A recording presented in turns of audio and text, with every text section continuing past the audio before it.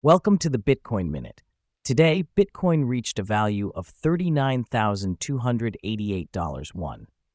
The future trajectory of Bitcoin is under speculation as experts analyze bearish chart patterns and target price zones as low as $30,000 to $34,000. 2. Market analysts and Bitcoin proponents share diverse opinions on the recent Bitcoin crash, with discussions on fair price range and potential large-scale investments affecting recovery. 3. Ripple's token XRP faces criticism from a Bitcoin advocate, predicting a significant drop against BTC, while the controversial stance sparks community reactions.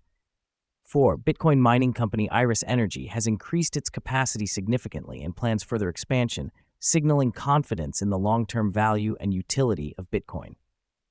5. Various reports and statements surface, including a controversial Deutsche Bank report forecasting a potential fall in Bitcoin's value and Dogecoin's creator weighing in on Bitcoin's decline. 6.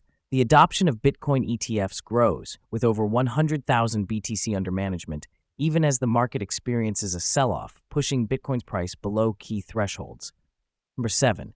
Anticipations rise as rumors suggest massive investments from the Middle East could propel Bitcoin's price above $50,000, showcasing the global impact of large-scale buy-ins.